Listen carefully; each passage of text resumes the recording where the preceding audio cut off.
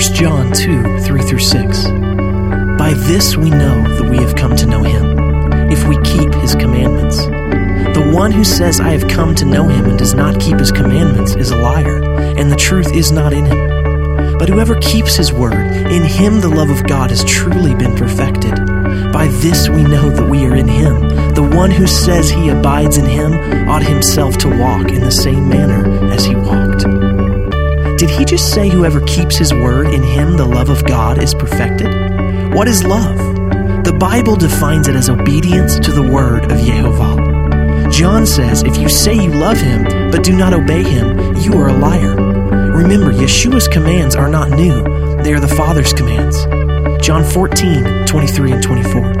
Yeshua answered and said to him, if anyone loves me, he will keep my word, and my Father will love him, and we will come to him and make our abode with him. He who does not love me does not keep my words, and the word which you hear is not mine, but the Father's who sent me. He lived perfectly according to the Torah, not to do away with it, but to show us how we can lay down man's traditions and live in good doctrine. So according to our Bibles, the true definition of love is obedience.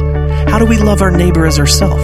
If we obey Yehovah's Torah, it gives us perfect instruction on how to love our neighbor. We must stop defining love with our own understanding and turn to good doctrine, his Torah.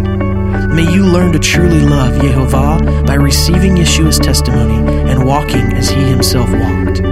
We hope that you have enjoyed today's Leaving Babylon thought. Be sure to head over to OutcryMinistries.com. That's www.outcryministries.com to find resources on Yeshua and his Torah and how you can share him with the nations. And remember, it's time to leave Babylon.